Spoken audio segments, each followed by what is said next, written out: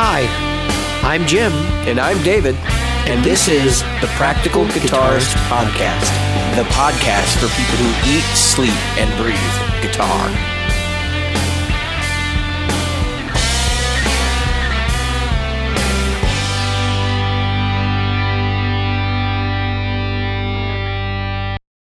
David here, reminding you of all the ways you can participate in the Practical Guitarist Podcast. Subscribe using your chosen podcast app. Take the time to put in a review with the service where you found our podcast, like iTunes, Stitcher, iHeartRadio, or Google Play. Get involved. Find our Facebook group at facebook.com/groups/practicalguitarist. You can also find us on Twitter as @PractGuitarist. If you're interested in supporting the show, we have launched a Threadless store at practicalguitaristpodcast.threadless.com. If you'd like to donate money to the show, there's always Patreon. Our Patreon is available at patreon.com/practicalguitarist. If you'd like to reach out to us directly, you can do so at questions@practicalguitarist.com. On with the show. Hi, my name is David, and I have a problem. Hi, David. This is Jim, and we're here to help you with your problem. When do I get my fucking coin? That's all I want to know. You have a few months to go, bro. No shit, man. Well, before we get started, let me read you a Craigslist ad. I think for a new segment, we're going to call Funny Craigslist Musician Ads. This is a guitarist, I think, or a guitar that was posting to Craigslist. Here we go. Guitar, want to play good. Fast, heavy, slow, mid-tempo. Somewhere between Brainiac and Old Man Gloom, period. If you live in Richmond, I go there all the time and don't mind the travel. %, reverse bracket. Yeah, I have no idea. I have no idea what the hell's going on in that. And it's for you to translate. I'm surprised that this person hasn't had millions of responses. He's just asking for a guitar that plays good, right? Guitar play good. No, a guitar that wants to play good.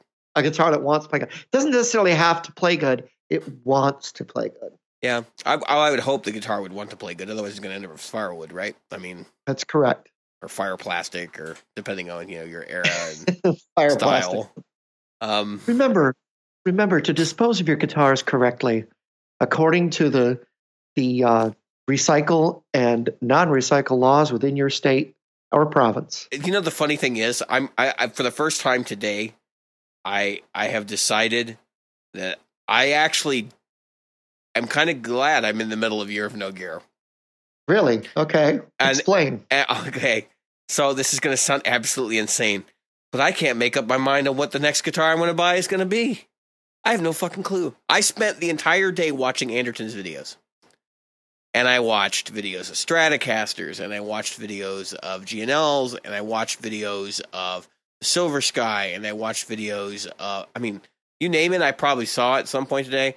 The Sterling Axis and all this different stuff, and I'm still just as confused, if not more confused than I was this morning. I was hoping I'd be able to single something out and be like, yeah, this is my goal, this is where I'm headed, but I still have no goddamn clue. And I could definitely see myself at the end of this year being like, I'm going to end up with 2, because I don't think any production guitar that's out there really has all the things I want. And if a listener wants to point me in the direction of a production guitar that has these features, I would be thrilled. I will say what the features are. I'm looking for a 25 or 25.5 inch scale with stainless steel frets of a large size. It's got to have. It doesn't have to have locking tuners. That's not a big deal. I'll upgrade those. I don't care about that. I would prefer hum single. I want a tremolo bridge that is not a Floyd Rose. I want a set neck, or as whatever you can do to get rid of the heel, even if it's like a PRS CE, like almost no heel whatsoever kind of deal. And if I can find those quality, and a pick guard. I don't want direct mount pickups if I can avoid it. If I could find those qualities in a guitar, I think I would be thrilled. And then that's why I keep coming back to the Ibanez AC, but it has a heel. It's like a big heel. I don't care if it's rounded off. It's still a heel.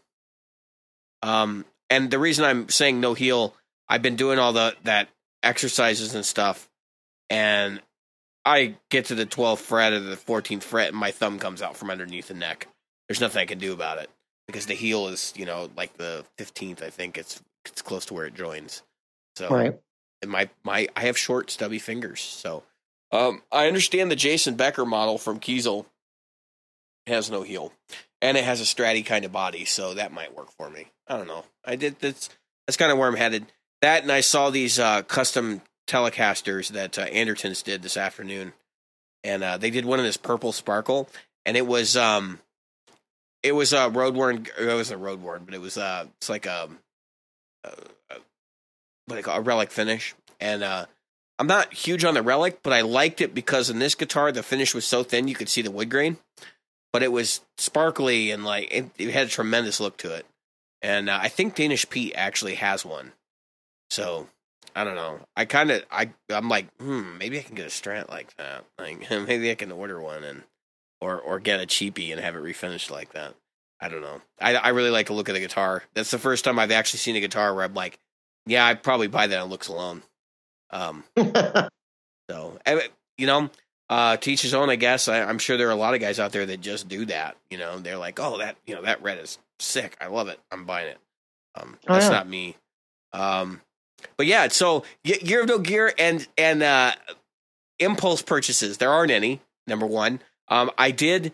So I have been making like these little tiny minor purchases here and there, like strings and that kind of thing. This week I bought knobs for my Indonesian S500 because I need dome knobs. I had the regular S500 comes with tele knobs, and I was realizing that the top hats were causing me to bump the controls all the time because they have the Fender style top hats on them, and I grew up using those, but I've been not using them for so long that I'm like, man, I got to go back to domes. And actually, my first guitar had domes, so many years ago, and I think I've gravitated towards them since. Almost every guitar I've had has had dome knobs on it, at least at some point. So I'm happy to have them. I got them. There's a guy local here who sells them on Reverb, and I got them for like the whole set for like $11. They're decent. They're not junky like like plastic inner core with a metal outer core or whatever that's super thin or something. They're pretty solid. They're actually pretty heavy too. So hopefully they'll last me a long time before they start tarnishing and stuff. But yeah, so we wanted to talk about addiction today, gas. Yeah. And for those of you who are uninitiated, gas is gear acquisition syndrome. And it's something that's very close to my heart. And it is close to Jim's heart as well, as I look at the 4 guitars he has hanging behind him and the dozens I know he actually has in other places. It's panic attack inducing on your wallet, especially. And I entered into Year of No Gear, and I think we've talked about this on the show before because, partially because I thought it would be good for the show, and it would be kind of a competition thing. But now that the competition's over and I'm 3 months in, I'm like, no, this is a personal quest at this point. And I really haven't come that close to buckling. The one time I almost bought an amp, but I ended up not doing it, and I'm glad I didn't because I would have regretted it. That would have been my early out, and I probably would be broke right now. But no early out, and have a nice little nest egg, starting to save up for really fancy guitar. And in fact, I think I was talking to somebody, I know it was in the Facebook group, but it might have been via private message, and we were talking about, ways to save money. And, it sounds silly, but like buying an expensive guitar that lasts you a long time or is an investment, brings you a lot more happiness and joy than buying, an effect pedal here and there that you just keep flipping and selling. And ultimately, I mean, you can spend $3,000 on your pedal board, but wouldn't it be better to spend $3,000 on a decent guitar? I think that I'm not sure how people look at it, but I'm just going to give a generalization. The feeling is that there's this instant gratification. I can spend $70, $80, $100, $200, and I don't feel too bad, right? You've seen that person that has like 20 guitars hanging behind them, right? Yeah, those people scare the shit out of me. Typically, if you look close at the headstocks, you got Epiphone, Samick. There's a lot they're of not always the real high end Gibsons. Right. I have seen some people that the only way they had what they had was like they had to own a store. Because I remember years ago in Harmony Central was a guy posted his collection, and he just posted the cases. And honestly, there was an entire wall of his house that was, like on their ends, lined up against the wall, guitar cases, and they were like Fender cases and stuff. And I'm just going, you're out of your mind, man. And he had an entire wall of his house. There was probably, I would say there's 200 cases. I was just like, what are you doing? And then you ask the question, you're like, is that in your basement? And one flood. That's all it takes. Yeah, exactly. If you're a pro, like I get it. You have to, have a guitar for each song or whatever, depending on what you're doing. Like I understand that. But for the vast majority of us, we really don't need more than 5 or 6. I know that that's going to be like, blasphemy to most people, but this is the practical guitarist. For what you're doing at any given time, 5 or 6, maybe a couple extra if you're doing something else on the side, or you'll always gravitate towards this particular style, but that's not what you're playing on stage, that kind of thing. So, well, okay. So what we've got, is when you're looking at there's 2 sides of practicality, right?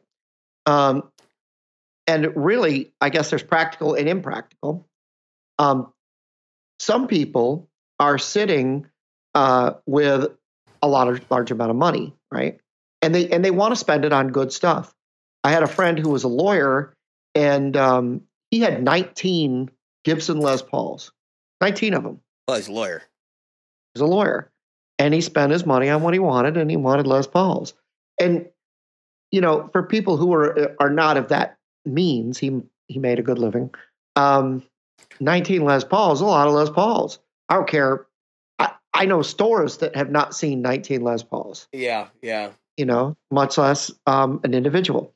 Well, then you look at wrong with that either. I mean, if you have the money, go for it. Right. I'm just saying, like, if you're the typical starving player, you don't have to do that. It's not necessary. Right. That's where I'm going. So, but if you're the everyday starving player, I think Nick Mongers was the one who mentioned that he doesn't buy a guitar unless he's got a use for it. A use for it. I think that was regarding amps, because he was saying like, I'll buy guitars, but they have to be vintage. Right. And let's talk gear in general. And the gigs have to pay for the difference in any sale to upgrade. Right. So if you look at it that way, and you say, okay, I got to have, my income doesn't pay for this. My income from the bands pay for it. Mm-hmm. It's a completely different thing. It's also a different drive. We're in a particularly different society now, because there are people who, and some of them YouTube celebrities, who don't gig.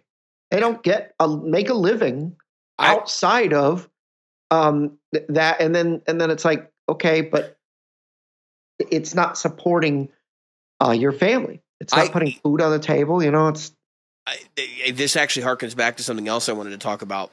Today I posted that horrible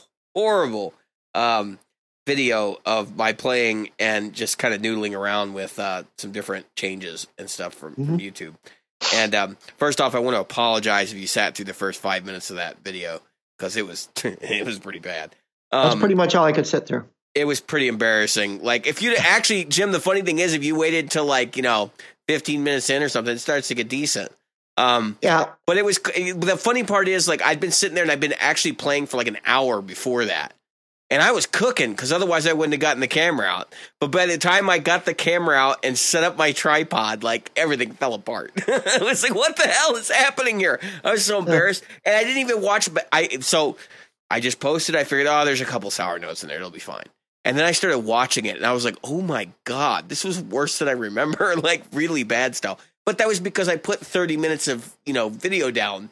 and I forgot how bad the first like 5 was, or I wouldn't have posted it. But the reason I'm bringing this up is because like I'm kind of looking at it the same way too. Is like, well, I'm not playing right now. I mean, at the very minimum, I could provide entertainment to people for free via Facebook or whatever, and maybe they get something out of my playing. Maybe they don't. At least it helps me keep my chops up to think about performance and all that.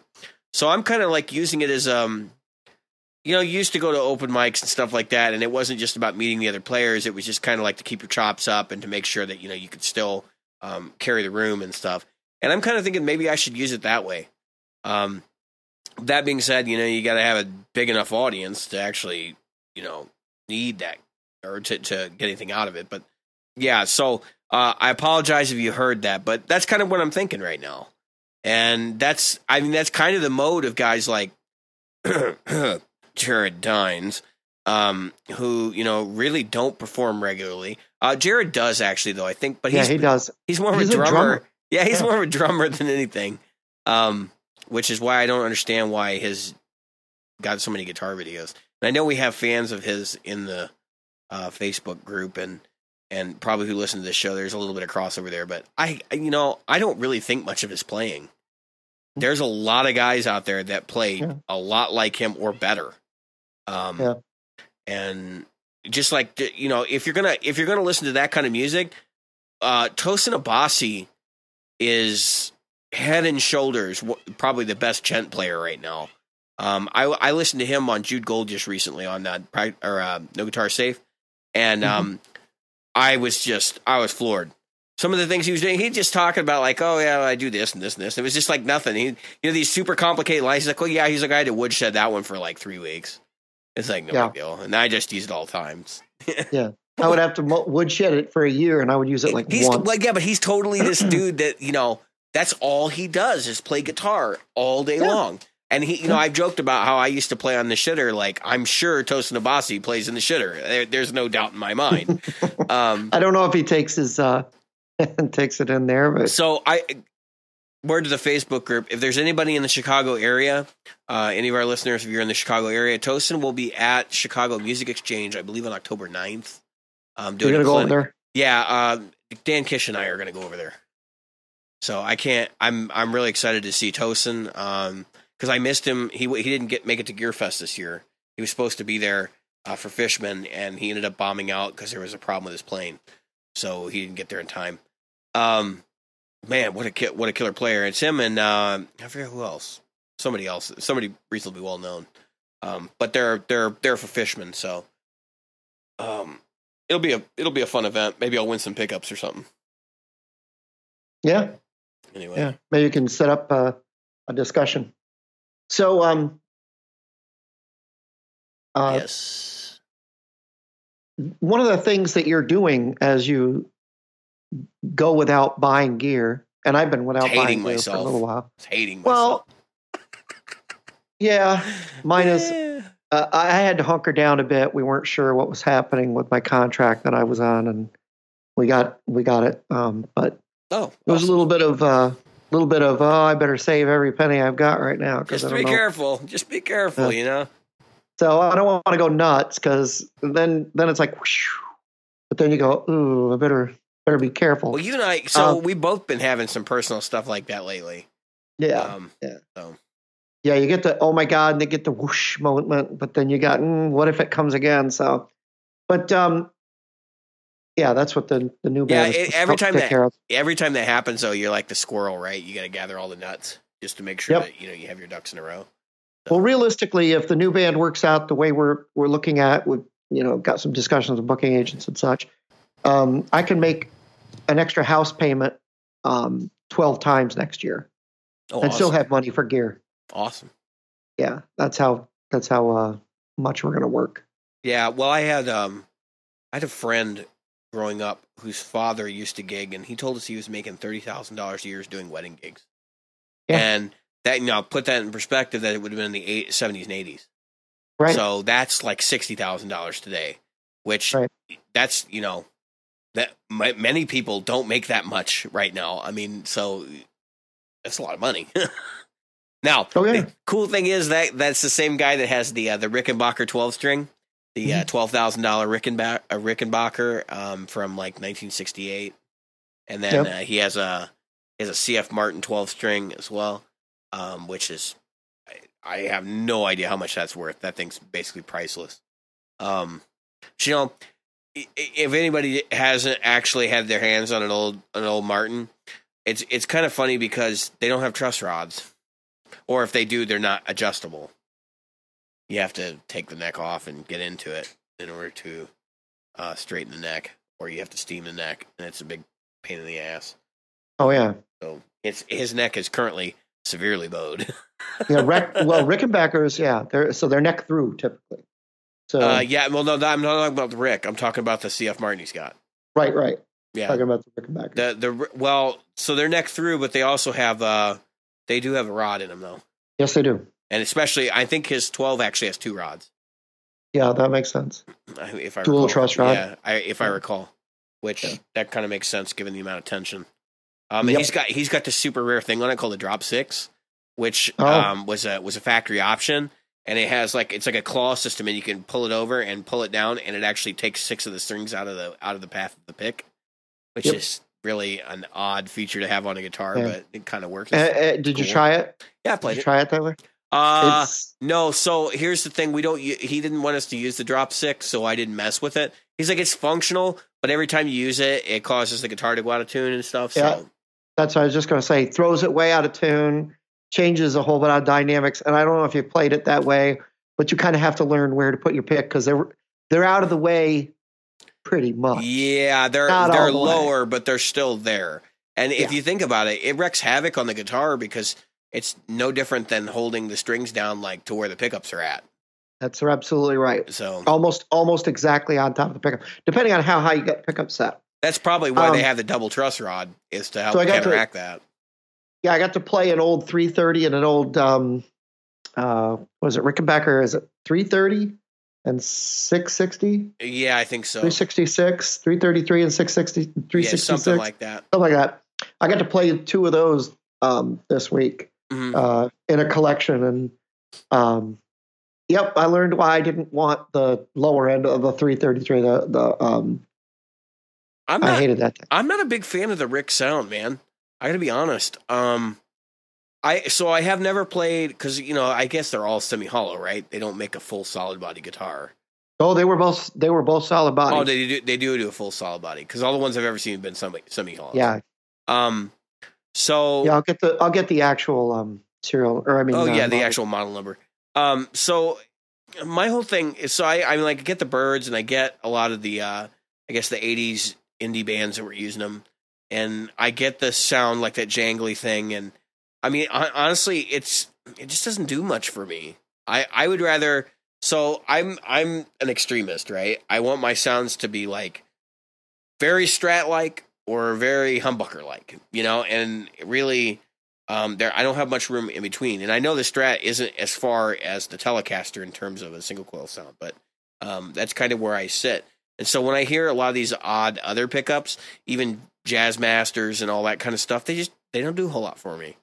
I'm not saying that there aren't some that wouldn't pique my interest. Certainly there's some Gretches and stuff that I kind of like, but I like the old Supro pickups too, but I wouldn't seek them out.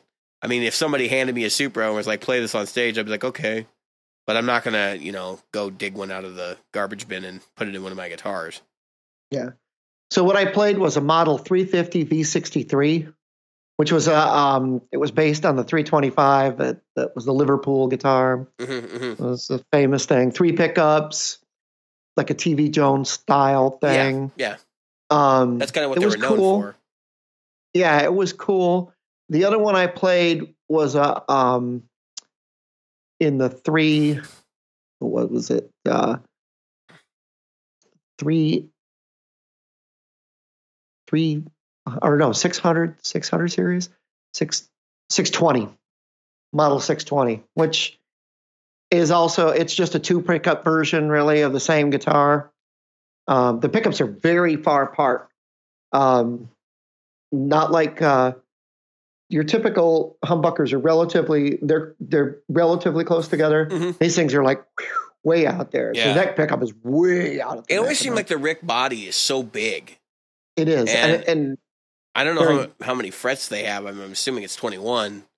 But it always just seemed like the 21. Scale was like a lot longer or something. Yeah, it's 21 frets. The one thing about Rickenbackers, I love a Rickenbacker, by the way. The one thing about Rickenbackers is the headstocks are the ugliest things I've ever seen. Actually, I really like the headstock. That was the one thing that I actually really like about them. Oh, no, I'm talking about the 6-string headstocks. I'm not talking about the bass heads. No, that's what I'm talking about. The bases have that cool hook. Oh, yeah, no. I'm talking about the 6 strings. They're fine. Really? I don't mind them. You like those? They're not Tyler's, if you want to go that far. I don't think they're the prettiest thing on earth, but I'm like, they fit the guitar. Yeah. So, those guitars have a very retro look that is very different than what you would typically think of when you say the word retro. You know, I think when I hear retro, I think Supros and Airlines and stuff like that. Maybe a little bit of Jazzmaster, Jaguar type guitars. I don't think Rickenbacker, but when I see them, I'm like, yeah, no, that's definitely a retro design. That's pick guard and everything. The only Rickenbacker I've ever really wanted was a 360 12-string. That's the only one I really. I mean, other than the bass. Because the birds and all that stuff. I mean, I get it. Yeah. Honestly, looking at their lineup, the only guitar that I think I would buy from Rickenbacker is probably their bass. Yeah, the Rumor bass. I guess it's the Rumor, right? Is that what they call it? The Rumor bass? Yeah, their main bass. Oh, you mean the 4003? Is that what it is? I don't know why I was thinking it was called the Rumor bass. But. No, because you don't want a 4004. You want a 4003. Yeah, that one. You want a 4003. Yeah, that like Lemmy and all those guys were using. Yes, that's the 4003. Yeah, so the 4003 would be like one of my staple basses if I had, basses in the studio for a band to come in and play. I would have, P bass, J bass, obviously, and then I would probably have like a Stingray, and then I would have that and some sort of active bass, probably a Spectre or something. Yeah. And then, you could pick and choose the ones you want. And you really only need one bass amp, and that's an SVT Classic, but that's my opinion. I can tell you, who made probably, to me at least, probably one of the greatest basses as far as killer bass for decent money was Schecter. Yeah, Schecter makes some good ones.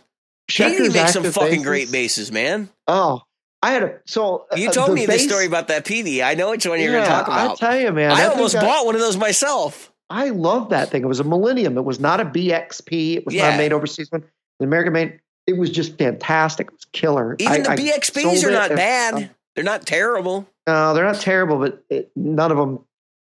I would have bought one had I, come around to. Did you see that Peavey brought back the Wolfgang? No.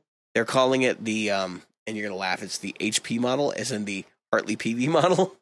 Oh, that's a kick right in the nuts. It's a USA guitar. Really? And they honestly look really damn good. Wow. I was looking at them. I kind of want to go actually play one. Yep. Because I'd love to stick one to EVH. Just because. Actually, so I had a Peavey. Oh, yeah, the HP trademark. He's got a big trademark on it, too. Yeah. Number 2. And look how he sloped the body now. It looks just like a Wolfgang. Yeah. It's hysterical. No, so I had a Wolfgang, a Peavey Wolfgang. I had a special. It was a gold top with 2 Seymour Duncans in it.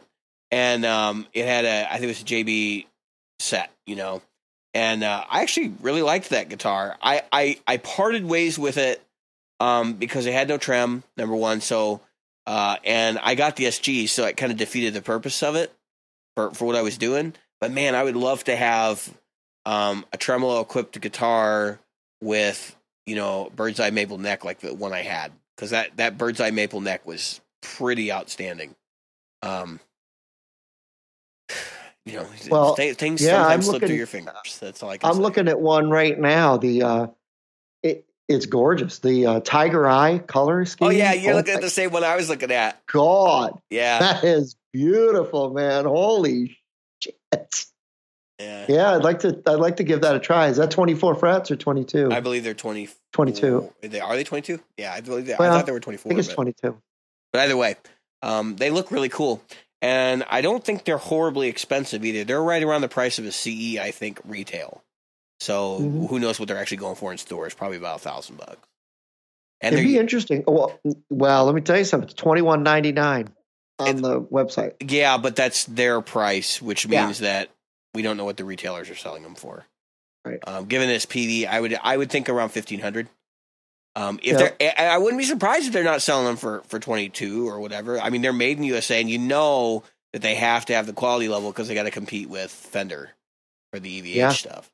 I honestly, for my needs right now, if I was going to go that way, I would probably be looking at a Charvel over an EVH.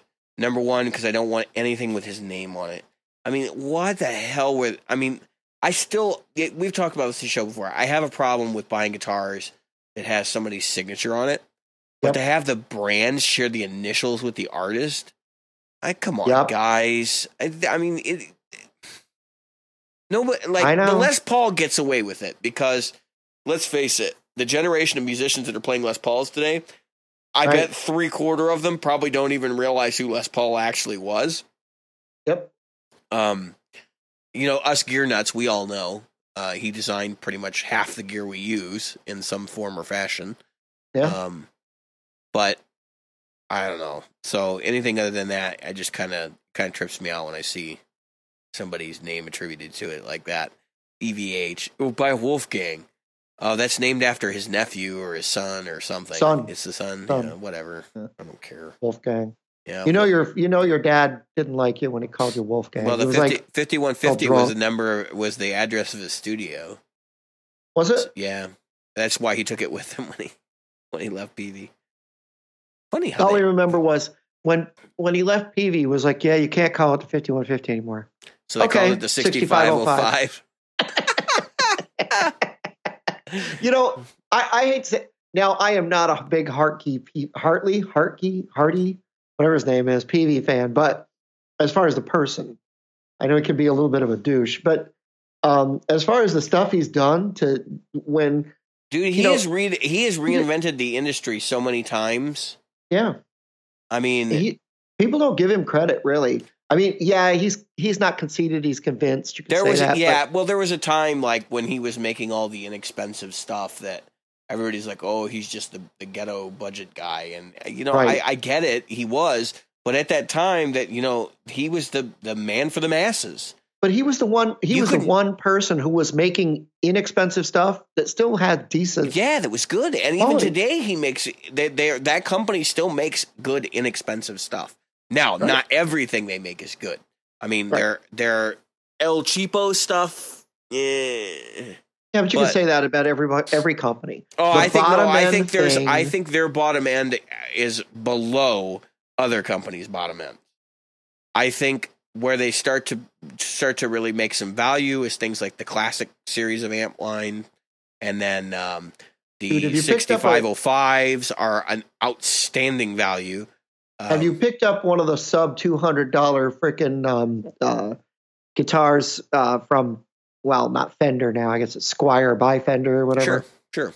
Yeah. It just depends. Well, it depends. Again, have you picked up one of the sub $200 PVs, like an old Predator or something? Wow. I mean, I'm not talking about old. I'm talking about now. Well, that's what I'm saying. If you go pick up a $200 Squier now, it's playable. You pick up a $200 PV from 10 years ago, it's not playable. Yeah, but 10 years ago, nobody was playable. Well, good luck finding one to try now, because nobody will even carry them because they never got their brand quality up. That's why HP is being advertised as a made in USA guitar, because everybody knows import from PV equals shit. And that's why when I came to my bass, I was like, I'm not buying an imported version of that bass. Yeah, I think where you get the most value out of PV is in that $500 to $1,000 range. I think once you go over $1,000, you should be looking at another brand for anything they do. And I'm not just even if we want to get into like PA equipment and that kind of stuff. I got that PV for $450 or $400. It was an incredible good deal. Yeah, and I see them on Reverb like new old stock like that. And that's the one I almost bought. I don't think it was an import. I think it was And I ended up balking because I'm like, they won't cut $25 out of the price, so I'm not buying it. And that's how I ended up with my jazz bass. But yeah, they're a great brand. I'll just give them that. Like, they do produce some outstanding products. I know I've kind of poo-pooed their 5150, the 6505, but the 6505, after listening to some AB clips and stuff on Andertons today and some other things, I do think I actually lean towards the 6505 being a better amp than what the EVH is, and that's because the EVH is noisy as shit. Correct me if I'm wrong, it has a built-in gate, doesn't it? They had to put a noise gate in the 5150. Yeah. The 5153 or whatever. I mean, the 6505 is a friggin' gained out amp, and it doesn't have much of a clean channel, but at least it's not absurdly noisy. So bingo. I don't know. I think that's a loss for Fender on that one. They really could have. So Fender needed somebody like Eddie Van Halen to come in and kind of champion some of their higher gain stuff. I don't know if you guys are familiar with, Jim, I don't know if you're familiar with the Supersonic line. They're great amps. And I was really kind of surprised that nobody really caught on with those amps. Now, there are a couple guys using them. I know Greg Koch used them for a while when he was, I don't know if it was because of his Fender endorsement or if he used them. I know Jeff Beck was using them for a while. Steve Vai was using them. He had a couple on stage with him. And I played a couple. I almost bought one several times. I honestly would probably consider one right now if I could get a decent deal on one used, but people know they're good enough amps that they get pretty good prices used. I actually like the little 22 watt, the Deluxe Reverb platform one, but I thought that they would try to get somebody like an not Eddie Van Halen himself, but somebody maybe from that time period to start using them. And if they could do that, if they could, hash out some sort of endorsement deal, then they would be able to finally say, look, we did it. We made a high gain amp that people are actually interested in. But that's never panned out. So now I think Fender's kind of going the other way, and they're like, we really don't need to make a high gain amp because not everybody plays high gain amps. And so they have kind of that whole other end of the spectrum. Anybody who doesn't play a high gain amp has a Fender. I don't know if I agree with that strategy, but so back to the year of no gear fallout, terrifying manifestation that is my life. I have been going through some crises lately and realizing that I am, in fact, addicted to gear in the same way that people can be addicted to anything, really. Shopping is probably the most common one I could think of. And there have been some questions posted about it in the group, and I would absolutely, like to answer some of those. One of the questions that came up was, I don't know if it was a question that was posed by someone or if it was posed by myself in my head, but it was like, what does this, how do you characterize it as an addiction, I guess? And it's the fact that, I was getting something out of the fact that I bought new gear. Even if it was something that I put up on the shelf, it was just like, oh, that's cool. I have that now. And that felt really good. And then after a couple weeks, that feeling fades, and I'm like, all right, I got to get something else that makes me feel really good. And now, having put enough distance between buying crap and actually playing guitar, for one thing, my guitar playing is improving, which you can't tell from that video today. No comment. That looks like it came from like 4 or 5 years ago. The really funny thing is I had a video come across my my timeline this morning when I got this Fender Strat from a coworker, and I fixed it up, ended up selling it off. But anyway, I got it and I played it, and I was really stoked about the video because I wanted to show my coworker, like, yeah, so this is what I did with your guitar. And after doing all that work, now I'm kind of like scratching my head and I'm going, wow, that really wasn't even that good playing in that video. And I can definitely play, outplay that video by a lot. And so now I kind of sit back and I laugh, and I I put that video up today, and I'm like, what the hell? This is even worse than that, like by a long shot. I've been a stage comfortable player for a really long time. The better part of, I would see I've been playing probably almost 20 years now, so probably the better part of like 18 or 19 years. I was playing out after about a year. So for me to like post something like that, and it's bad enough that like I would get booed off the stage if I did that for real. So it's just kind of funny. It's really embarrassing, and but in terms of the Gear No Gear thing, like I've been spending more focus on actually playing the instrument and making more out of what I have, which is something we wanted to talk about in this episode. So we've noticed, and I'm not pointing fingers at any particular podcast, but some of our contemporary podcasts, they've kind of shifted focus. A lot of them in the beginning used to be about, hey, you can get by with whatever you got. And it's kind of like shifting focus to, oh yeah, and there's these other brands, that you could be interested in that are kind of high dollar.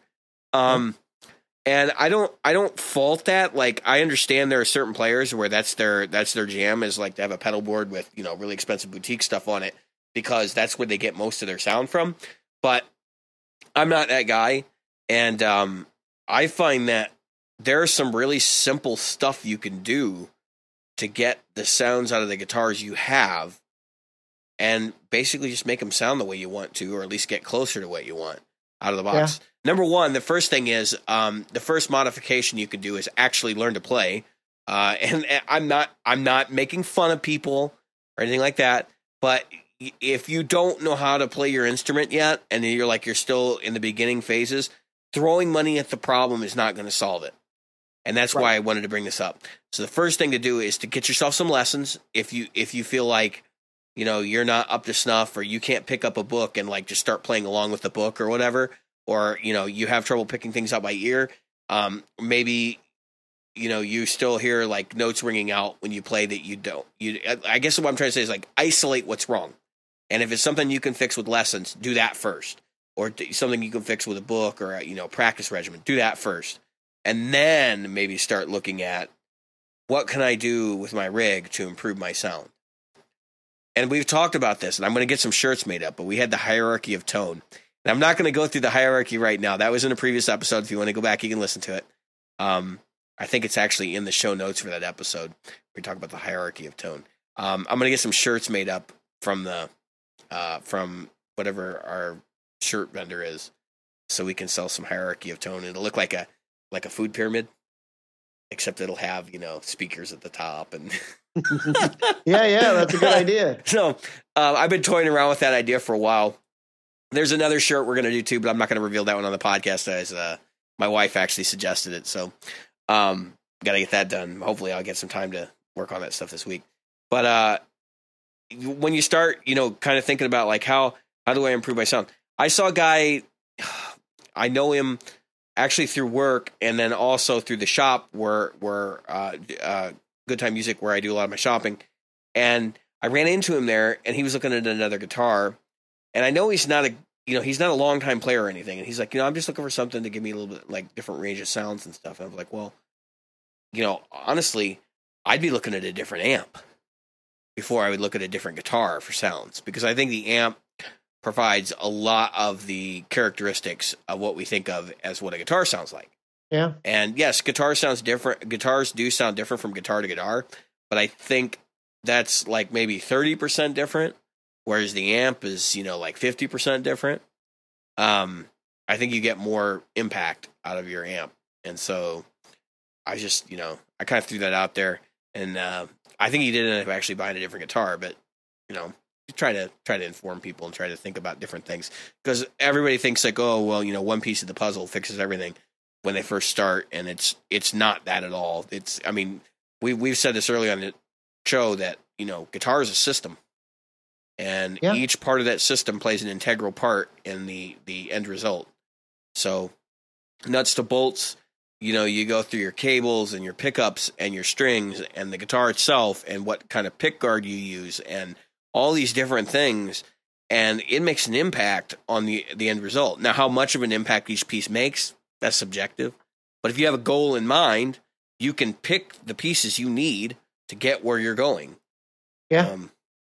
So Jim, what do you think is the cheapest like path to upgrade once you actually realize like I need to get something else out of my guitar?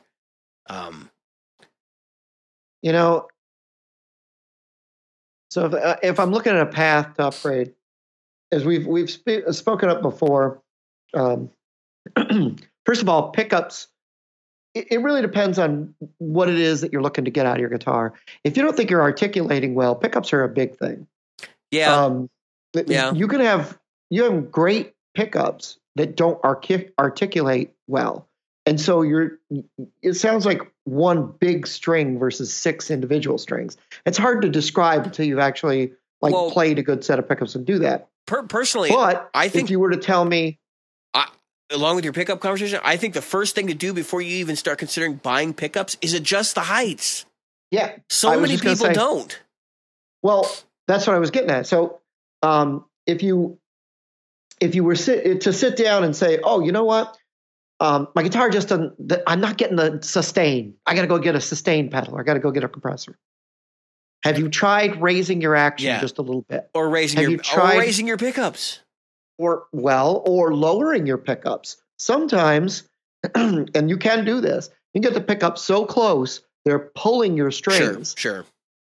And so what they're doing is they're literally pulling the string so hard that they're making the string stop vibrate. Mm-hmm. So stopping their vibration. So the idea is at that point is to lower the pickups just a little. So adjusting the height of your pickups, lower or higher. If you want more output out of your guitar, you can raise your pickups. You'd be surprised at how minuscule a height you can go to get more out of your pickups. Be careful with that neck pickup because believe it or not, neck pickups are usually hotter than bridge pickups. But anyway, then you've got strings. Try adjusting them, raise them a little bit. Get a heavier gauge. Just a little, go from 9s to 10s. Go from 9s to 9.5s. Nowadays, you can buy 9.5 inch or 9.5s. Change the type of string. Go from change the type of string. Nickel or steel or whatever you're going to do. You can even go to stainless steel. I mean, you can get so many tonal differences. For free. All these adjustments we talk about, those are free. Yeah. So you were talking about neck pickups being hotter. I mean, that's not been my experience ever. To be honest with you, I've never had a neck pickup hotter than my bridge pickup. I've always had the problem is that the neck pickup is a lot louder than. When I say hotter, I don't mean the ohmage. I'm not talking about measuring it out. No, I mean in volume, and that's yes. So if you have. Typically, your neck pickup has to be backed off more anyway because the elliptical path of the string and where the string vibrates actually is much wider up there. So that's actually why the pickups are wound to be lower, quieter. Nick Bongers can chime in the Facebook group if he wants to set the record straight on that. But I could see the phenomenon being described as like loud pickup, but it's really the string that's causing that. Right. And, that goes back to what I was talking about with raising your action a little bit. Sure. I would never raise my action personally, but that's Well, it doesn't have to be a lot. The minuscule movement of this action being raised is, we're talking about less than a millimeter. We're talking about. I was experimenting that with just that the other day because I was setting up one of my guitars, and I have feeler gauges, and I think it was 0.10, 0.10. Which is, millimeter. It's, just over infinitesimal, and I can feel just over the width I can of the actually hair, and you can the feel difference. It. Yes, you can by a lot. Yep. I'm like, nope, not doing this. Crank it back down. But if you're going to raise your, if you're going to get thicker strings, you're going to go from, like I said, 9 to 10 or 9 to 9.5. Raising that actions a little bit is going to give you more of this. It goes along with the fact that just what you're talking about. I never knew why my neck pickups. I never thought about the fact that the neck pickups is closer to the swinging of the string. Exactly. And that's why it seems hotter. So as you bring the pickup closer to the string, and you get that. I was going to say Another pro tip: if you're getting if you're having problems with articulation, I've had a lot of luck with this. If your pickup has adjustable pole pieces, and that means it's got screws in it or whatever. Yeah, lower the pickup down and bring the pole pieces up. Because that will help counteract the fact that usually when you have adjustable pole pieces, you have some sort of like bar magnet or something in the pickup that's helping that situation along. And I don't think Gibson's I don't know exactly. Gibson's not as much as Fender. Yeah, because I don't think they have a bar magnet in the Gibsons anyway. Right. No, and Gibson or Fender doesn't have adjustable pole pieces. I mean, you can adjust them with a pair of pliers, but you're not supposed to. Yeah, you're not supposed to do that because you can break them. Yeah, if you're not careful, you can definitely break them. But my S500 pickups are adjustable. So yeah, you look at the Fender pickups, right, and you look at the little poles, and they're supposed to go with the height of the string relative to the pickup, right? Well, it's actually they're supposed to go with the.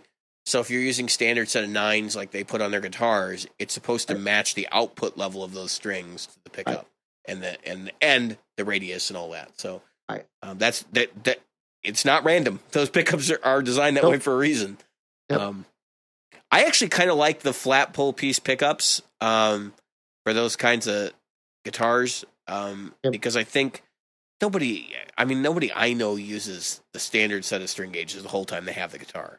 It would be much better to have something like G&L S500 does with the MFD pickups, where they've got they got hex screws for the pole pieces. So at least then I can adjust my pickup height to relative to the string volumes and not have to be set in stone. Right. The other thing to look at is, and this is an inexpensive purchase, is get different pots. Yeah.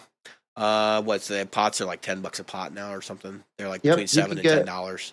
What's the company that makes the CTS is the popular CTS, one. yeah. They're the popular one. So if you go get a set of CTS pots, you can be under $20. Get or borrow a soldering iron.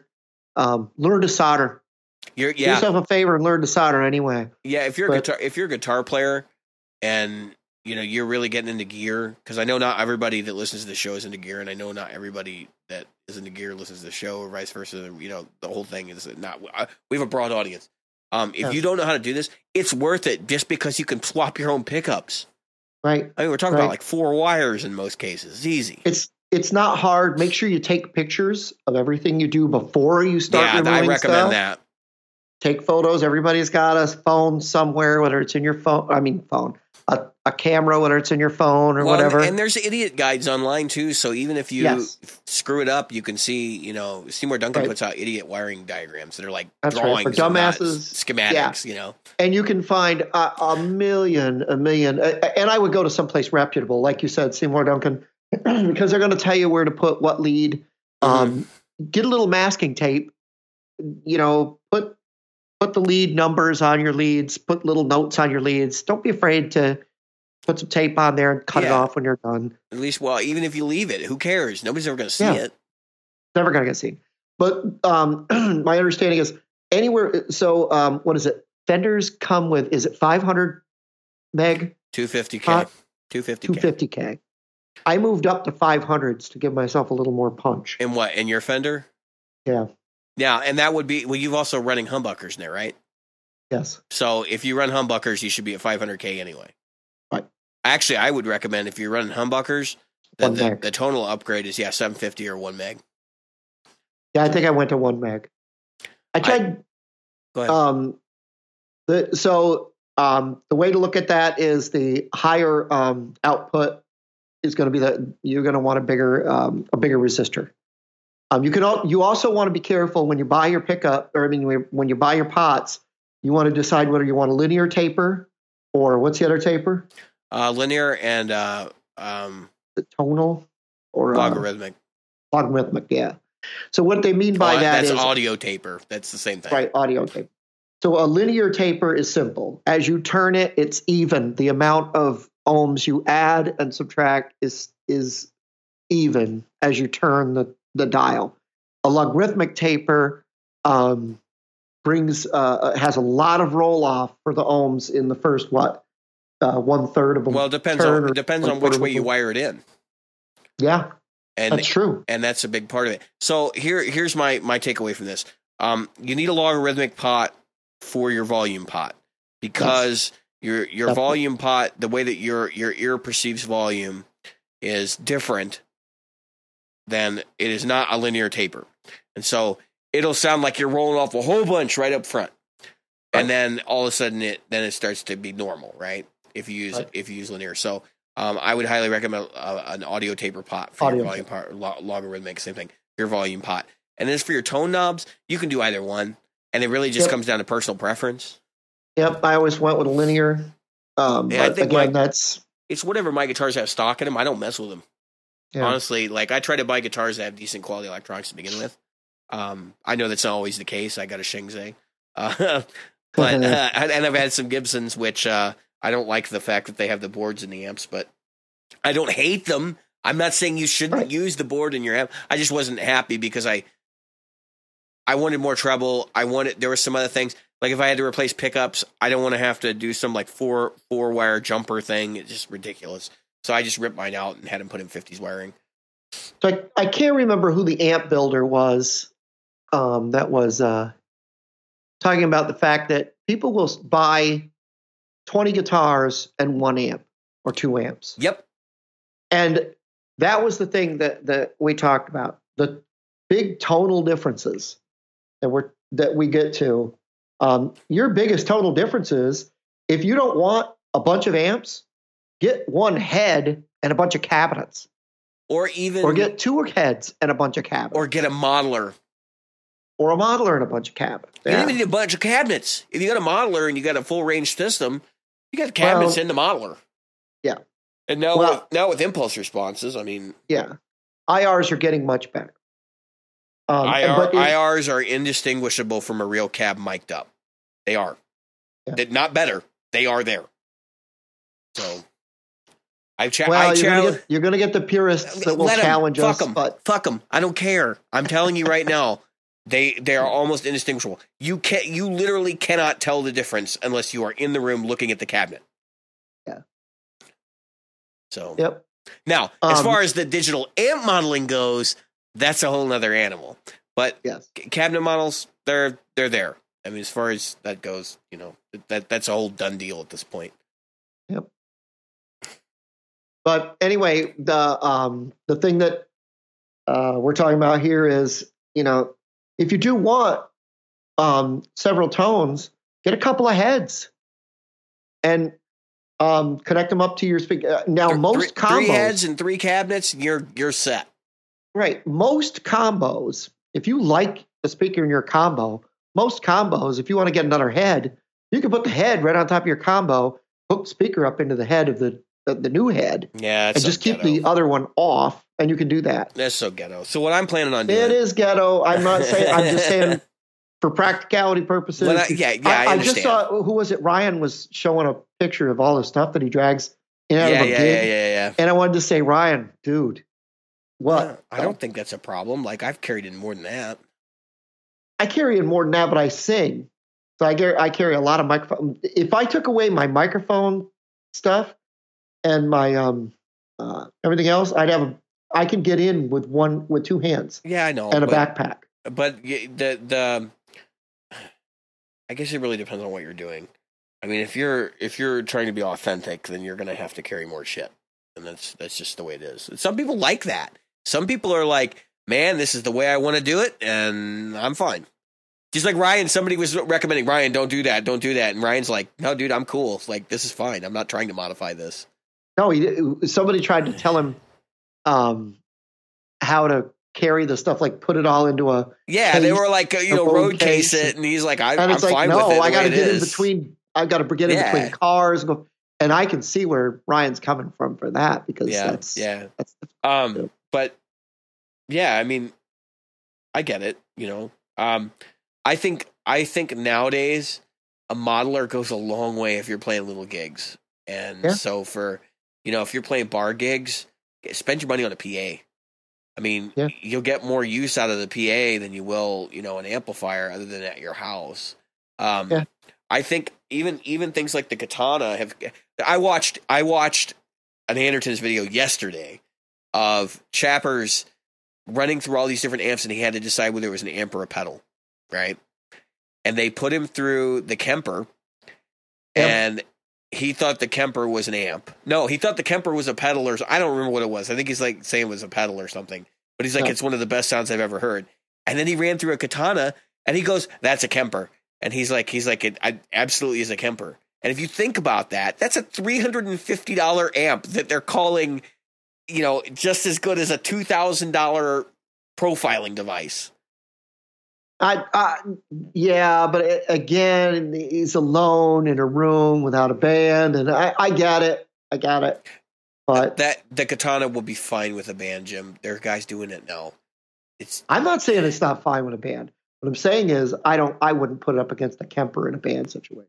No, I wouldn't put the two as the same. The Kemper's only as good as the profiles you're putting in it too, and that's I was reading a thread somewhere the other day, and there were some guys going, mine just sucks, and then the other guy's like, what profiles are you using?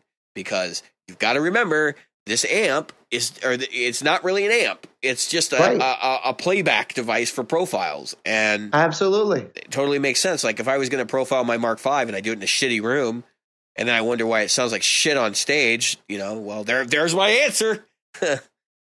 So, I was actually thinking about getting a Kemper, selling my Helix around Gearfest and getting a Kemper instead. But I don't think I'm going to do that. If anything, if I switch away from the Helix at this point, I'm probably going back to full analog, well, as much as I can. Obviously I have digital effects and stuff, but I might be the one buying your Helix, so we'll see about that. Or a Pod HD 500. Yeah, I mean, I could totally see for what you're doing right now. I could totally see that. Are you able to use the? Are you having any problems with the? No problems. Yeah, but even like the funk stuff and all that kind of music you're doing right now, the disco and all that stuff. Yeah, the clean sound. Matter of fact, I'm on the clean sound. So what I normally do right now is I've been running. So to get my disco sound, I'm doing a lot of disco stuff. I'm pulling the. It's not truly authentic, but I'm pulling the coil split, right? The coil tap, right? So I'm tapping the coil. Mostly using the bridge pickup, surprisingly enough. Yeah, no, that sounds like a bridge pickup sound in most of that stuff. So definitely backing off on the volume. I'm down to like 4.5 on the volume, sometimes 5, which gives me a whole lot of headroom. I had forgotten because I haven't been playing like that in a long time, so I had forgotten that I don't need a booster pedal. All I do is not for that. No, I roll that bridge pickup up, I kick a little overdrive, and I can slam a good solo. Mm-hmm. And then all I do is roll back, and I'm there. So you're using the clean tone on the Amp 1, though, and it sounds great. Big time, yeah. Very Fender-like? Very. Extremely Fender-like. The vintage tone, which his vintage, I can roll off and get a really good, plinky sound, but not as pure as when I go to his clean tone, which... Yeah, because the vintage is based on the KT66 Marshall. Yep. So where the other one, the clean, is based on a Fender. Yeah, and it really shows. It really shows. It's extremely clean. So I heard him play it when I was at Gearfest, and I was like, yeah, it's pretty good. But I didn't get to mess around with the clean channel a whole lot. And I think that would be one of the deciding factors on whether I get one. I may influence the wife to just give me an Amp 1 for Christmas. Yeah. I guess it really depends if the Mercury is going to be out by then. I was gonna ask him about that. Yeah. I have to get in touch with Thomas anyway, because I've been listening to his records, and when he comes to Gearfest next year, I know he's got stuff that's not in print here in the United States. I want more of his catalog. I want as much as he can bring me, and I will pay him. And I've been listening to one song. I'm going to tell this story because it just goes to show you like what music can do to people. I woke up from a dead sleep the other night. It was like 3:00 in the morning, and I could hear this part in my head, and I'm like, I've heard this in the last couple of days, and it was in my dream. And as I started, like, in the haze of everything I could remember in the dream, I was playing with somebody, and he was playing this part, and I was just like, "That's so killer! I want to play that." And then I pulled out my guitar, and then I was like trying to do it, and I figured out that it was in sixth and stuff, and I had a lot of the lick down, and then I woke up, and that's when I had this moment. So for the last 4 days, I've been going through my iTunes history and listening to the stuff I've been listening to for the last 4 days to find this line, and I found it, and it's in Thomas Blug's TNT, and it's not AC/DC's TNT, right? And it's Thomas Blug's doing this line in the beginning. It's a intro bit, and it is so damn good. It's just jaw dropping. If you haven't listened to his playing yet, I know he was on the show. Go get the best of Thomas Blug off of iTunes. It's basically the same album from the studio and then in live. And his playing, yep. I mean, he is. If you like Andy Timmons, you're gonna love Thomas Blug. I mean, that's where he's at. Very lyrical, but there's technical prowess there too. So just killer player. And I hope if I get the chance at Gearfest, I'm going to walk up to him and be like, "Hey man, can you play TNT for me?" Because that song, it does something for me, man. I got to say, I haven't had a song like that woke me up out of sleep in a long, long time. Where I'm like, man. Other famous players who've had issues like this, Stevie Ray Vaughan said that he actually used to compose music while he was asleep. Like he would get guitar lessons with Jimi Hendrix while he was asleep, and then he would wake up and he would try to write down the music he had just learned, and oftentimes fail miserably. So there's actually a group of people that believe that he is the reincarnation of Jimi Hendrix. Or he was the reincarnation of Jimi Hendrix. Right. So right. If that's true, I could see that. If that's true, then I submit to you, who is the reincarnation of Stevie Ray Vaughan? Good question. Also, I watched Gary Clark Jr. Do a performance today. Man, that guy can play. Oh. Yes, and he can sing too. Yep. He's really freaking good at it. So he's got a signature Fender, doesn't he? No. He's got a signature SG. Yeah, he has a signature SG. He's had a signature Epiphone Dot too, I think, because he actually played like a 335 style guitar from Epiphone for a while. I got to play a 335 and a 3 something 5. The single cut. Okay, version. It's like a 315 or something like that. Yeah, or a 135. Well, it was 3 something. It was like a Birdland. Okay. As far as its size. Yeah. I'm hoping to play it more often. The one guitar that I like that you don't see a lot of anymore is the Blues Hawk. Because it was a semi-hollow with a Veritone circuit, and it was kind of Les Paul body style shape with a P90 in it. Actually, it's a pair of P90s. That's a killer guitar. If you've ever played one, they're pretty cool. And the Veritone thing's kind of hit or miss. Some people like it, some people don't. Yes, it is. Yep. But yeah, if I saw one of those guitars somewhere cheap, I might have to cough up, because I actually like those quite a bit. They're cool slide guitars too. Yeah. So as you know, I'm looking at the Fender Player series. Oh, you still thinking Fender? Yeah, possibility. Huh? Watch Anderton's video on the GNLs because they're carrying the GNL line now. Yeah, and watch their because they do a little bit of like comparison talk, like where does this sit? Where does this range sit with this range? And they're comparing the tributes, and it's so funny because their pricing's different over there, but they're comparing the tributes with the Player series, and they're basically neck and neck. Actually, in fact, I think he says the tribute might be a step above the Player series, but he's like, I don't want to say that. It's like, I don't want to say that because he can't really, yeah, and he sells them both. They have to be super careful about saying that this is a Strat style guitar. They can't say that. They have to say this is a Legacy, and it resembles this other guitar. Yeah, the S style guitar. So they're doing GNL right now. Cool thing. They're doing this thing called CLF Research, which is a throwback to the '80s guitars. And the first guitar they came out with is the Skyhawk, which is it's basically an S500, but with their old style body from the '80s, and that thing looks really cool with the new headstock. Because the original headstocks, they didn't like them, but the new Skyhawks look kind of cool. But that's not what you're going for. If you were going to buy a G&L, I would say Legacy straight up, and I would go Tribute because they're fine. But if you're looking for a Strat and like you want resale value, then you got to go Fender and get. Yeah, because you're looking at exactly the same price, really. Yeah.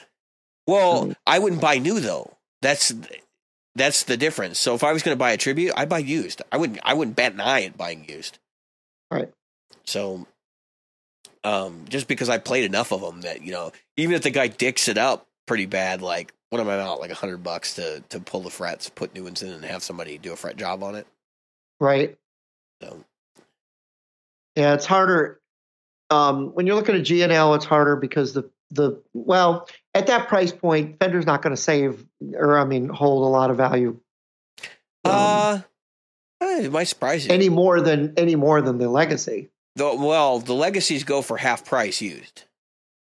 Yeah, the Player Series is not going to go for half price used. Now, there's no precedent for that yet. There's no precedent because the Player Series hasn't got a chance to get a lot of used. The comparison would be Mexican Stratocaster new price versus Mexican Stratocaster used price, which I would say is probably 60% of its original value. Right. So 60% versus 50%. G&Ls don't hold their value. They don't. I'm the first person to tell you that right now. But that's, if I was buying used, it doesn't matter because the depreciation's already been taken off. Yeah. But if you look at them, they're in the $400 category used. What, G&Ls? The Legacies. Oh, no, I see them for $360 all the time. $350, $360. That's not $400. And you can get free shipping if you find one local. Not local, but like in your area, and you say, hey, I'm only, so far away. If you ship it to me, it's only going to be like $20. Yeah, I'm looking at. You got to remember, I'm in Virginia. There's not a lot of used stuff in this area. I'm not saying that. I'm just saying. You're telling me you wouldn't have one shipped from Washington D.C. or in Maryland or somewhere like that. That's the shipping on that would be minimal. It ain't no $100 to ship it from like a neighboring state. Believe me, I got in a lot of deals by that. I look for people in like Ohio and stuff. I'm like, you're only like a day away from me. Yeah, but if I'm going to buy what you're rating, if I'm going to buy a used guitar like that, I'm going to still want to play it anyway. So fair enough. That's where the danger comes in. You look Jim, you need an adventure. That's what you need. You look at these things and it's like, okay. A lot of people have no problem. They're like, yeah, I'll buy a guitar for $350. I wouldn't care. You're talking $500. You're talking about buying new. Like, that's not what they cost, Jim. $350. That's what I'm saying. $350. Oh yeah, that's nothing. And I get it in, and I'm like, I don't really like this. And then I'm out that much money because I didn't get to play it new either because nobody around here carries G&L. Well, here's where I come down this. If I know the specs of the guitar, I don't need to touch it. I don't. I can tell you whether I'm going to like it without touching it. Yeah, but I've never played a G&L. So what's your problem then? And I don't know what they feel like. It's a Strat. It's but, Jim, come on. It's a Strat with a 12-inch radius. You play any Strat with a 12-inch radius, and that's what it is. It's the same body. Same thickness and everything. There's no difference. Believe me, I've played enough Fenders over the years to tell you there's really not much of a difference. I know there'll be people in the group, oh, well, the arm contour varies by a half a degree. And it's like, come on. I'm shaking my head. I'm shaking my head. But no, I get it, Jim. Like, you've never played one, but don't poo-poo them unless you try one. And I'll tell you right now. That's what I'm saying. I'd have to travel 100 miles to play one. I am not happy about buying a Fender right now. Like, if I had to, so the Fender's got a couple of guitars I'm kind of eyeing. And I'm still sitting there going, dude, I can spend $1,500 for this, which I feel like I'm losing $300 in that deal. I would be better off because I'm going to play it. I don't buy stuff to sell it. So if I'm going to buy, a Telecaster, it would make more sense for me to go buy like an ASAT Classic because I can get exactly what I want from an ASAT Classic, like down to the finish. If I want that purple sparkle finish, I'll just call them up. I want Purple Sparkle, ASAT Classic. In a month, I'll have it. Right. So, It makes, and I like the idea that you had. See, that's the only thing that I would, and this is the only thing I would say. This is why you need to touch a Gino before you buy one, because neck shapes are they're different. But if you know what a C shape feels like, they're a C shape. They do make some V's and stuff too. But I mean, basically, a C shaped neck is a C shaped neck to an extent. Obviously, the thickness of the neck varies and stuff, but theirs is pretty middle of the road. It's not baseball bat or anything like that. Basically, they try to emulate what Fender is doing in the Tribute series. So the Tribute line is basically, here's our take on what Fender is doing right now, except we're going to put a 12-inch radius on it in a lot of cases. I don't know, that the current Legacy may not be 12 inches, because I was reading the USA Legacy standard neck dimensions now are 9.5. So, well, that kind of makes sense. Well, it does make sense, because that's supposed to be capture that. They're supposed to be the Legacy is supposed to be their Fender killer. That's what it's supposed to be. Which, and the Tribute, well, the Tribute's going to be different from the true Legacy, right? Well, how? I just mean, are they going to do anything different with it? It's usually the same body wood, and well, I mean, you can spec your body wood too on the USA. The only difference with the USA's is you get to choose what you want on them. So if I call up and I say I want an ash body, I can do that with the USA. Whereas, like for the S500, they typically come with a mahogany body. So if I'm going to go buy a Tribute, I'm getting a mahogany body. That's the difference. Whereas the USA, I can say I want ash, or I can say I want this, and they'll do it. Then they have a list of options, obviously.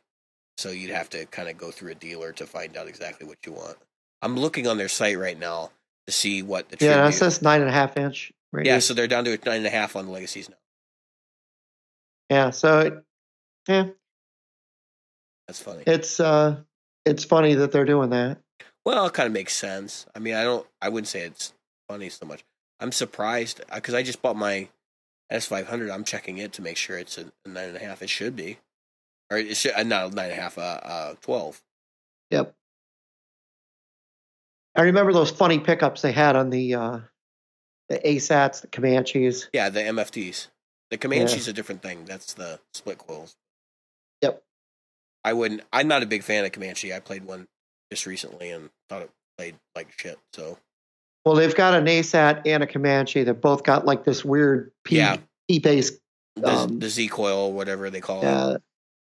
Yeah. And I don't see the. So then that's the other thing is their website sucks because I'm on Safari and it's showing like as a mobile website. Yeah. This is riveting right here, by the way. So, I mean, again, I'm not poo-pooing the G&L by any stretch of the imagination. No, by the way, the S500 is a 12-inch radius. I thought so because it plays just like my other one. Yeah. Honestly, the medium C that's on that, which I'm pointing at, it's behind me. That's that. The medium C that's on that is just like what you're going to get on an American Standard right now, or whatever they're called, the Professional Series or whatever. It's identical in shape. So I'm totally happy with that. They do. So I don't know if Fender's doing the Rosewood anymore, or are they doing Palfaro now? It's Palfaro on the Player Series, at least. Yeah. But I'm going to be getting a maple anyway. They're doing Brazilian cherry for their fingerboards on the S500. I think the Legacy you can get in maple, the Tribute Legacy. But I wouldn't buy new. I would buy used. I'd look for one of the older new ones, because what happens is a lot of and this is going to be kind of a funny way of looking at it. But what happens with a lot of these guitars is they end up a beginner buys it because it's like what their store offers is their beginner guitar, and then they take it home and they don't play it, and then it ends up getting sold on like eBay or something, and it might go through 2 or 3 players' hands before it ends up in yours. Right, but they're fine. Like I honestly, so when I was first investigating G&L years and years ago, Godin was the brand that everybody was buying and saying this is better than an American Standard Strat. Yep, I bought one. I had one. It was not better than an American Standard Strat. Nope, I owned a Godin. I had what was it? The SDXT, I think. And and it was a good guitar, but it was not as good as an American Strat. There were no way in hell. And when I bought this tribute, I was like, that's what I should have bought. If they were that good back then, I should have bought that, because that's what I was looking for. These are every bit as good as a USA Strat. That's why I'm like, for a lot of people, if you're going to use this as an actual guitar and you're not going to sell it, I would just buy a Tribute Legacy and be done with it. I mean, if you want an off-the-shelf guitar, if you're looking for something special, if you need some particular feature that you're only going to get on a Fender, like Fender has the Elite Strat with all the extra bells and whistles on it. If you're going to use that stuff, then get the Elite Strat, by all means. So no. I don't need anything like that. I mentioned it in the last episode. I watched that Johan Segborn video where he looked at all the Strats from like 1975 back to 54 or whatever when it was introduced, and it was really kind of telling. You can hear the differences in each guitar, and you don't know if it's because of the model year, because they did make changes every year. Virtually every year the Strat's been around, changes have happened. Or if it's just, each guitar sounds different. But I'll tell you, the 60, the 61, actually I think it was the 61, 62, and 63 were all brilliant. Maybe the 60. I could be 61, 62. I'm not really clear on that. But I know if I was shopping for, a $10,000 Strat, I'd be buying a 61. I would not hesitate. That would be the guitar to look at. Right. So if you're looking at pickups, Jim, that's, look for the 61s. Trust me. The difference in tonality is palpable. I was floored. And I think we talked about it in the last episode, but a lot of the famous players play 60, 61, 62s. They're in that between 60 and 64. Like, those are where all the good Strats are, apparently. It's funny to hear people talk about that. There's only certain. Yeah, go ahead. I like the Yngwie pickup too. Yeah. So everybody thinks they're going to be these super hot, like, treble inflected pickups, and they're not. They are very mild output, and they sounded really, really good. So if I was speccing out a guitar, because they're noiseless, that would be what I would do. You're looking to play the Players is the Mexican series now, isn't it? Yeah, that's the Mexican. So it depends on the pickups, because I need to get my hands on one of the current Mexican series. I've actually picked one up and strummed one, but I haven't plugged it into anything yet. I would be curious as to what the quality of pickups were. I know the Mexican pickups that I've used before were awful. I couldn't jive with them at all. They were anemic. And even some of the older USA pickups, like the USA Strat I had, I think was a 98, and the pickups in it were abysmal. They were. I couldn't believe that they were putting these pickups in American guitars, just thin, like no guts to them at all. They were extremely low output. I ripped them out almost immediately and threw in a set of Duncans. But really, yeah, because they were junk. And they went with the guitar when I sold it. So I was like, yeah, I don't want these anymore. You can have them. They were bad. Keep these. Well, and I listen. I know a lot of people who've bought Fenders of that era, and that's the first thing they did was just rip the pickups out because they were garbage. Maybe you get a good one every once in a while, or maybe some of the models are not that way. But the ones that I've owned were, because I had a 98 and I have a 2002 Jimmy Vaughn Strat, which is Tex-Mex. The only thing good in that guitar was the bridge pickup. The rest of the pickups in it are garbage. I had an SRV Strat that was from, I think that was a 99. And the pickups, so the SRV pickups are like their own thing anyway. They're Texas Specials, and they're just super muddy. The they're really high output, and it's kind of funny because when they took Stevie's guitar apart, his pickups were not high output at all. They were like 6.4 or something, so they were kind of mild by today's standards. I mean, obviously you can get a single coil at like 11K now if you want. I think Bare Knuckle does one at like 18K, a single coil pickup at 18K. It's like the maximum output you can possibly get from a single coil. That's incredible. I forget what it's called, but yeah, fact check me. It may not be 18K, but it's stupidly high output. It's like an active pickup, but passive. So I wouldn't. Yeah.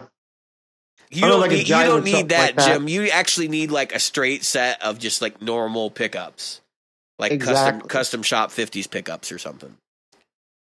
Exactly. I don't think I would want to do any of that stuff. All right. Well, so we're at an hour and 24 minutes, and we did not stay on topic very much in this podcast, but that's fine. We do that every once in a while. And it's not bad. We don't talk about, Kavanaugh and that kind of stuff on this podcast. So we got, that was as close as I'm going to get to talking about Kavanaugh, right? Saying his name. So, believe me, you don't want me to talk about that. Yeah, that's exactly. So we say Kavanaugh. We've said it like 4 or 5 times now. Kavanaugh. Yep. I have been David. Kavanaugh. One more Kavanaugh. 4. All right. And I've been Jim.